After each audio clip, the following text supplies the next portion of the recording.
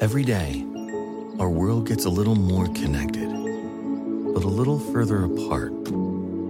But then, there are moments that remind us to be more human. Thank you for calling Amica Insurance. Hey, I was just in an accident. Don't worry, we'll get you taken care of. At Amica, we understand that looking out for each other isn't new or groundbreaking. It's human. Amica, empathy is our best policy. Reese's peanut butter cups are the greatest, but let me play devil's advocate here. Let's see. So, no, that's a good thing. That's definitely not a problem. Reese's, you did it. You stumped this charming devil.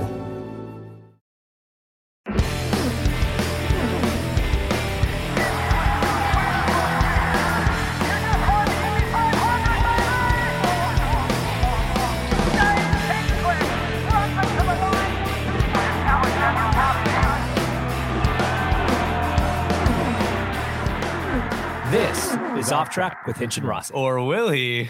No. It's never not funny. It's never not funny when Alex, who still has control of our little software program here, just kicks Tim. It's honestly Tim's Right fault.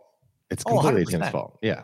As So- most things are. I just like to remind him as often as I can of how much he screwed up. So Yeah, I did. Fair. Well, guys, it's Tuesday. Welcome to the show. And somebody actually had a good name for this on Twitter for the Tuesday show, and I forget it now. waste of time. No. Paddock. Oh, Was that it? I think so. That's what I saw. Well, and also everybody keeps asking us online when we're going to have Robbie Wickens back on to do the second and third and all those parts of it. So good news. We got a different Robert. Yeah. We were going through our phones to call Robert Wickens and got a little bit punchy and hit Robert too soon. And long story short, Robert Dalzell, also known as Bobby Dalzell, is on the show with us and today. also known as Tim's former accountant. Not an accountant. I'm really sorry all the good Roberts were taken, but I'm happy to be here. All right. So, Bobby, we all know who you are, but the greater world of Off Track might not be as familiar with who you are. So why don't you give everybody a little bit of a background into the wild and mythical world of Robert Dalzell. And we're going to talk about how your involvement in motorsports and how you got into it and what you do now and all the rest of it. But give everyone a bit of a background. Yeah. So this was my 16th season doing something in IndyCar, which is mind blowing because the first one doesn't seem that long ago. But I was actually a hockey player. I'm from Indianapolis, and a team I played for sponsored an Indy 500 car. And at that point I was in high school and had been doing like supercharger installs for a guy for like money on the side, just like after school. And they were like, well, you know something about cars? Well, we're sponsoring this car. Come like work on the car. So it was just totally like a PR thing. I want to just jump in and say how cool it is that there was a time when sponsors could just dictate mechanics on race cars. Oh yeah, 100%. Right. Well, I think it's going to happen a little bit next year with a car we're all familiar with. It's not mine, but I'll just leave it at that. Yeah. Fair. This was a different budget then. But no, so I showed up and it was like, hey, I'll work for free. I'd love to learn this stuff. And they were like, how does 500 a week sound? I was like, dollars? Like nobody ever paid me to do anything. Yeah, it's great. So the first year in racing, it was really just mopping floors and making coffee and getting yelled at and not knowing what you're doing. And it was a really, really good learning experience. So did you touch the car much then in between coffee runs? Not really. You don't really at first. And then inevitably, like you're the warm body that knows enough to like, here, hold this. Right. And then you know a little bit more. And like, yes, you just, you float your way to some level of actual contribution. To still getting yelled at. Yeah. Oh yeah. 100%. Right. Just with more responsibility. Which is good for a 19-year-old, like in, now a professional sport. Right. So it was cool. It was neat. So then I was a mechanic for a few years and I got out of it. I was finishing college and a team called and said, hey, we need somebody to come spot. And I go, I don't do that. That's not me. Like I'm the coffee guy that was sweeping floors and now can build wings and like clean some helmets and that kind of stuff. Right. So then they're like, no, we'll teach you how to do it. And it was good. It was an Indy Lights team actually. So that's what started that was what got me in the system. And then once you're in, there's just not that many people that do it. So once somebody finds out that you're a spotter, you have a little bit of experience, then, there's more opportunities to get involved with bigger teams and better drivers and more, just more races. So who was your first driver back in lights? Peter Dempsey. No way. We lasted 4 laps in the first year. And then my very second time ever spotting was the 4 wide finish that won by he led 7 inches of the race. So I was going to say, this seems like something you don't really want to have somebody with that experience there, but you have to get experience somehow. Yeah. It's kind of that classic chicken and egg thing, right? Yeah. Right. I wonder if people come up through iRacing now, or if it's still just get tossed in on Indy Lights or something. Well, I will tell you, Bob has spotted in iRacing before. True. And just like anything that happens with a video game or simulation, it's a disaster. Not because of anything that he does, but it's so far removed still. So I think that they're like any job, right? It's you submit your application. They're like, cool. What experience do you have? None.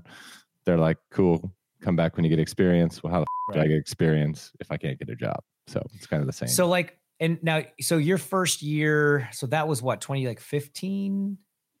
Oh man, really not. Spotting would have been 12 or 13. With the 4 wide finish, was that long ago? Yeah. Wow. Yeah, you're old. Yeah. Yeah. You're no, definitely. Definitely. Okay. So back then, and look, and it's happened a lot, right? Alex has had this experience. I've had this experience where people spotting got into it kind of the same way you did, where it was like, oh, we don't have a spotter and you have there's enough people to cover your responsibilities on the ground during the race. Why don't we throw you up there and figure it out? But kind of to Alex's point, as the sport has grown and improved and advanced, you kind of it's kind of hard to jump straight in at that level.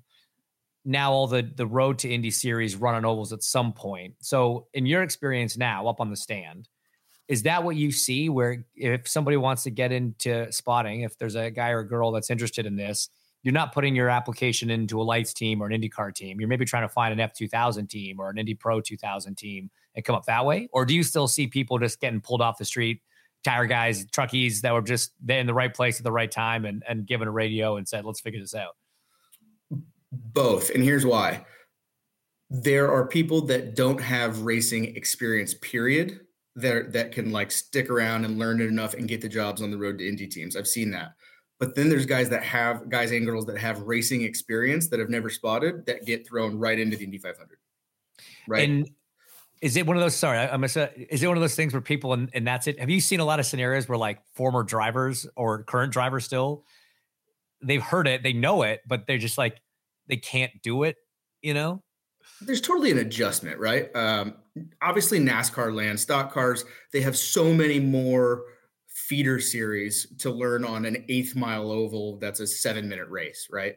But those guys usually stay in stock car land. It wasn't till 3-4 years ago where you started getting a blend over, where we started getting guys that either had schedule flexibility or were interested in coming to do the 500. So they were like, I'll take some time off.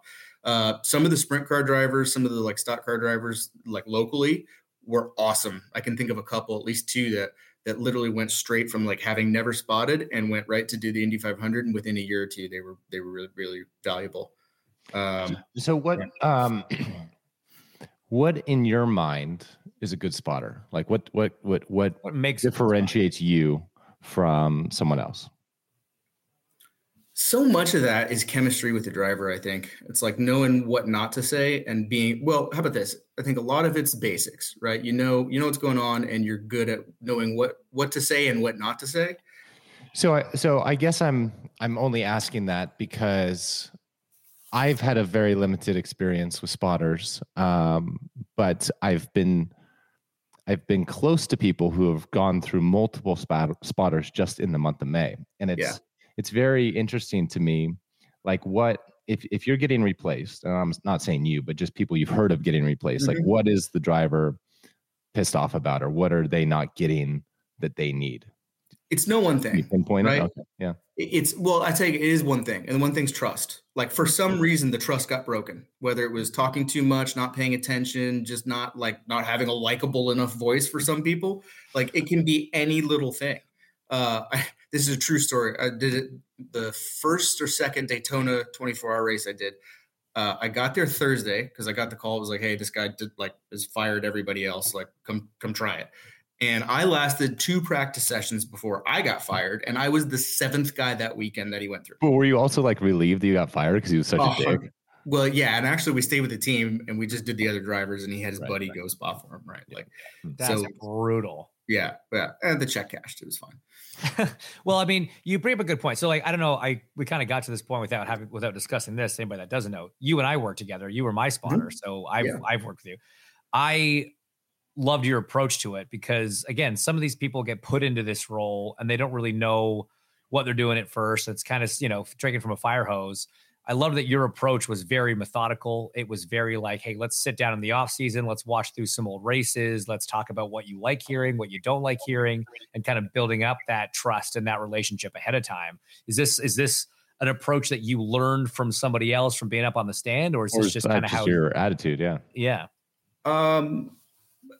Man, Bob Perona, who's your driver coach at one point, was the one that was first kind of and spotter at one point. Yeah, and spotter. That was like, all of this should have a system, and then the rest was me just not wanting to suck and be a guy that got fired in the middle of the month.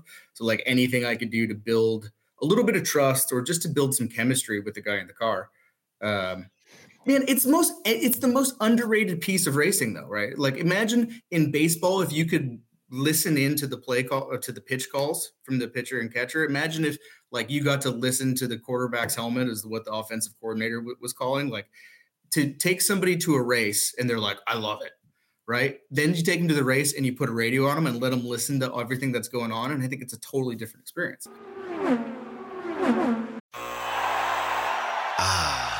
The sweet sound of sports you love from Sling. The collide of football pads. The squeak of shoes on a basketball court. The crack of the bat on a home run. The slice of skates cutting across the ice. But what about this one? That's the sound of all the sports you love, all at once. Starting at $40 a month. Experience it all live with Sling. At Amica Insurance, we know it's more than just a car. It's the 2-door coupe that was there for your first drive. The hatchback that took you cross-country and back.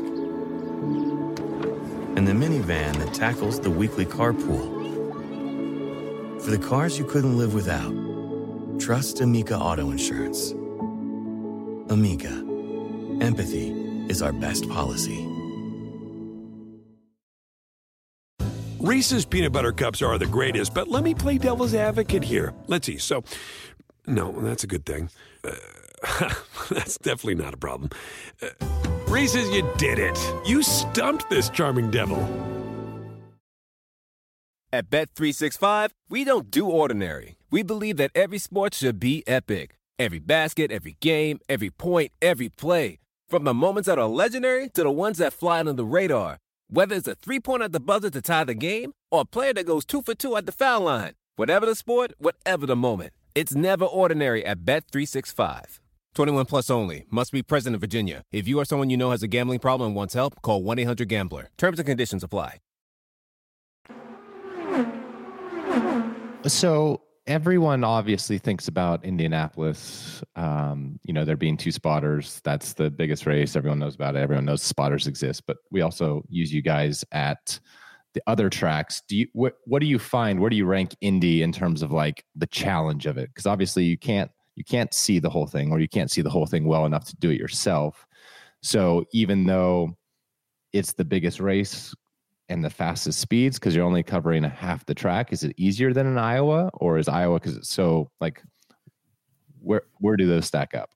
The first year or two you do it, really the first year you do it, Indy is the hardest thing ever. So hard.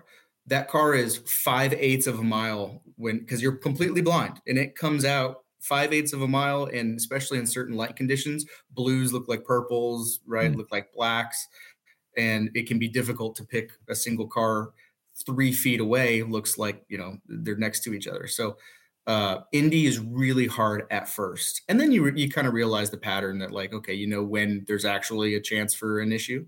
Mm-hmm. Texas is awesome. Iowa's awesome. All the short track stuff is really fun. St. Louis is like less work, but really there's actually a fun part that I think doesn't get discussed enough. And I can't wait to hear you guys' stories on this. Qualifying, both at Indy and every other practice, QSIMs. Yeah, I was going to say, why would you need them at qualifying? Yeah, QSIMs before qualifying. So the goal, and you guys talk about like what really matters in being able to get a good qualifying simulation. But I love when the timing stand has to like turn it over to me and be like, hey, try to get us some clean tracks so we can get a read, and you nail it. Like you just work them up in front of someone, or you notice somebody's about to pull off and you get them up in front of that clean track, and you can kind of look down and see the heads on the timing stand kind of nodding like, yeah, good job. Like no better feeling. That's awesome. So tell them a little bit about like qualifying sims and chopping people off and the heated exchanges that happen with that. Yeah, I mean, it's annoying, obviously. So Fast Friday, you're solely focusing on QSIMs. You only really do 6 runs a day because of the tires you have allowed. And so those 6 runs are super critical because each run you're making a trim step change to see A, whether you can do the 4 laps, B, what the fall off is, and C, if it's even doable. And so often you leave pit lane in a good gap and it gets ruined by someone because the cars, ever since the aero screen came on board, like if you're 10 seconds behind the car in front, you're getting help. So you can trim the rear wing, a degree, 2 degrees, and you can get fooled by how much of an improvement it was, even with a 10 to 12 second gap to the car in front. And it's only a 44-second lap. So if everyone wants a 20-second gap, only 2 cars can be on track, which is obviously not possible because everyone's trying to do the same thing in the same day, which gets very frustrating. You have to be very patient. And then you kind of have to start being a little bit because everyone tries. What? Alex being shut up, Tim. No. It's not my call. So everyone tries to be, good in the beginning and like everyone's trying to do the same thing. So people are working with each other. But as you get to 2-3 o'clock in the afternoon, an hour or 2 left, you're not quite done with what you need to get done. You just start sending it in front of people because it's your gap and it's what you got to do. So, and I love that there's definitely a scorecard, right? Mm-hmm. Somebody screws you at 2 o'clock. You might even be looking for them at 5:15, what? We should go right now. Let's go right now, and just pull up right in front of them on their second lap of a 4-lap run. You come out of the pits and just move up, stop them into 3. It's do you ever like get into like arguments up on the spotter stand? Like I know it happens, but have you ever gotten verbally involved with another spotter? It happens every year and it's awesome. It's fantastic.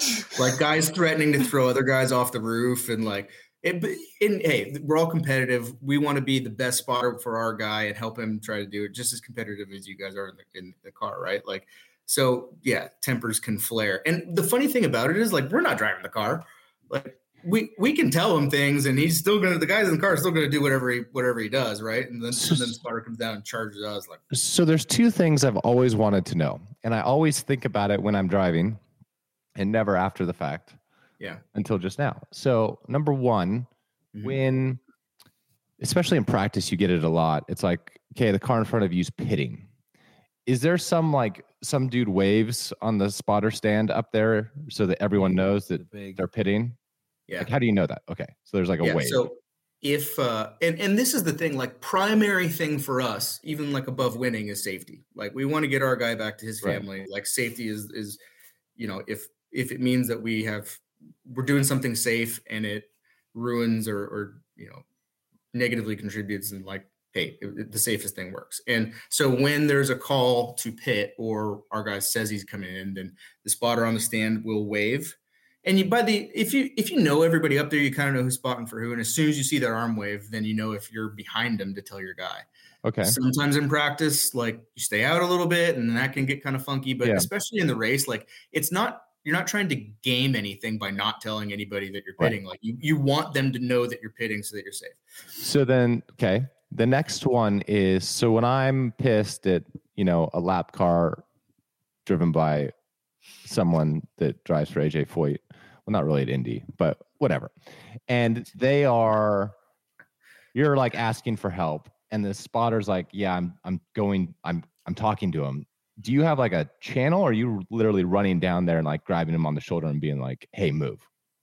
Like, it's literally you're running. There's no channel. You're running down there and you're like tapping on the shoulder, grabbing him, spinning him around, and like, really? Yeah. Is there any bartering? Like, if you tell him to move, I'll give you 2 bottles of bourbon. That we should think about that. Maybe we should send you up there. We should send you up there with at least a bottle of bourbon in your backpack. Well, no, like for I get out of the way. Yeah. I'm just going to throw out exactly how that could go wrong. Like, it's on the outside. Hey, not for our guy. It's for whoever he gives the bottle to.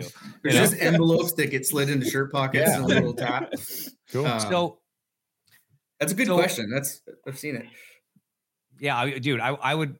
Here's what's so funny though. It's like, I love how it's such a team game, right? I mean, the spotter is not the one driving, as you said. It's not the one being cut off by the other driver, but you're get mad and you're going to go get mad at the other guy who's also not doing it. But you're just going to the two people who are not actually doing the damage end up fighting because they're just standing up for their guys. I think it's so funny. It's good, Bobby. Keeping in mind that almost nobody listens to this podcast, 100%. do you have any drivers that you've worked with that you want to just burn on air right now? No, don't do that. But like, are there any drivers that like when your dude's around him, and you don't have to say names, but like you try and pay a little bit more attention? What do you mean? Like, well, like if so Felix last year, if he was around driver X, is there a driver X out there where you're like Hawkeyes versus if he's with, I don't know, willpower, you're like, okay, like I'm going to be less concerned. Yeah, obviously. So we definitely have, before every race, we identify who's been struggling. And it could be a rookie. It could be somebody that crashed in practice and went to a backup car, and we know that they're still getting it tuned back up, right? Like, but you earmark anybody that could be an issue. And sometimes it's like James and I had experience where we had really good practice, really good qualifying, and the steering wheel didn't work when we started the race. So we literally started the race lap down, and you're just 2 hours of staying out of the way, which is awful. Mm-hmm. There's old school guys and the new school guys. New school guys typically are like, you can talk to me anywhere around the racetrack, right? The old school guys, a lot of them are like, I had one specifically, and it was like the second or third guy I've ever worked for in the Indy 500. Like, hands me a ring, like, hey, what can I do? What do you like? You want me to use lengths? Do you want me to use clear about what? And he just looked at me. He's like, don't talk into the microphone unless you have to. I didn't know you worked with TK.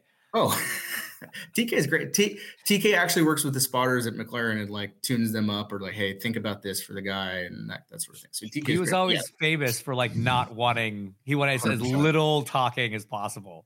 Yes. So my last question for you, Bob, is this, and you have to answer it. The other one we gave you the option. You have to answer this one. Has Tim lost all his money? No.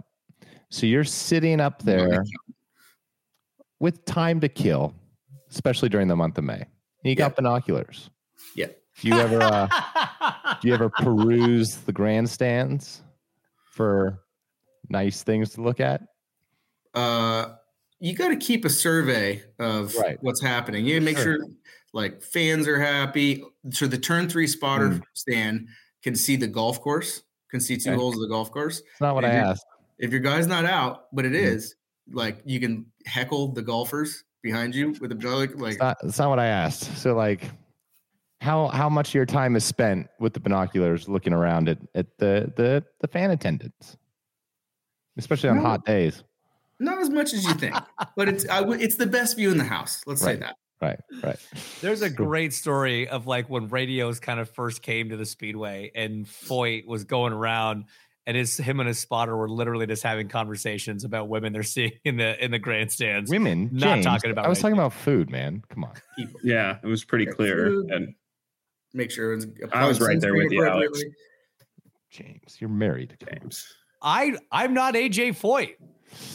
We spotted a pizza delivery to Turn 3 spotter stand one time. I was going to bring that up. You've definitely done some wild things up there. Okay. Well, thank you, Bob. Thanks for coming on. Thanks for being a team player.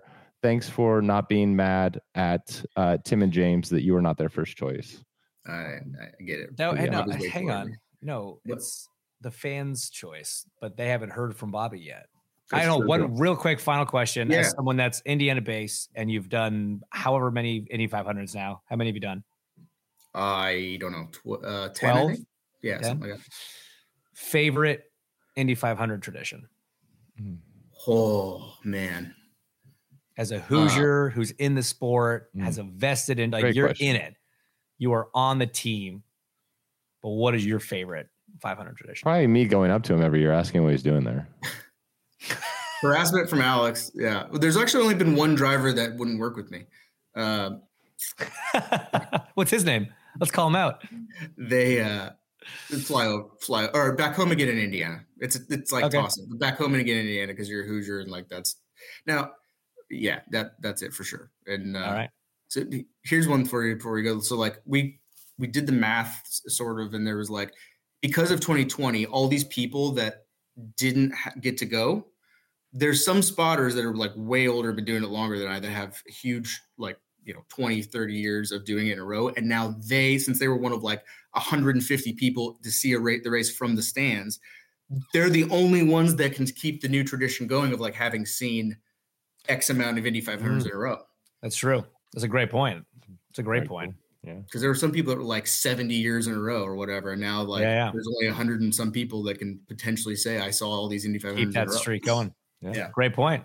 All right, buddy. Well, thanks so much for coming. To everybody listening, next time you're at the Speedway, take a glance up to turn 1, turn 3. Give him a little wave. He's a little short guy up there. Not just a little guy. The whole crew. Like the whole crew. Probably a traffic cone standing up there. It'll be great. There are 66 spotters in the month of May before any firings and new hirings start. So at any time when cars are on track, just give a little appreciation to the people up there, keeping the drivers as safe as they can.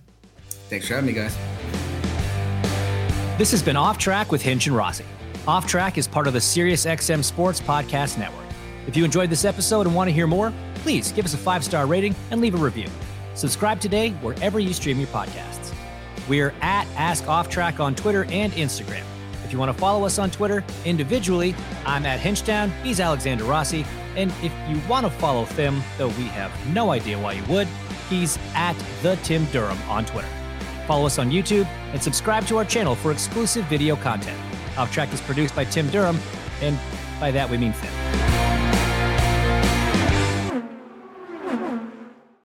Reese's peanut butter cups are the greatest, but let me play devil's advocate here. Let's see. So, no, that's a good thing. That's definitely not a problem. Reese's, you did it. You stumped this charming devil. At Bet365, we don't do ordinary. We believe that every sport should be epic. Every goal, every game, every point, every play. From the moments that are legendary to the ones that fly under the radar. Whether it's a game-winning goal in the final seconds of overtime or a shot on the goal in the first period. Whatever the sport, whatever the moment. It's never ordinary at Bet365. 21 plus only. Must be present in Virginia. If you or someone you know has a gambling problem and wants help, call 1-800-GAMBLER. Terms and conditions apply.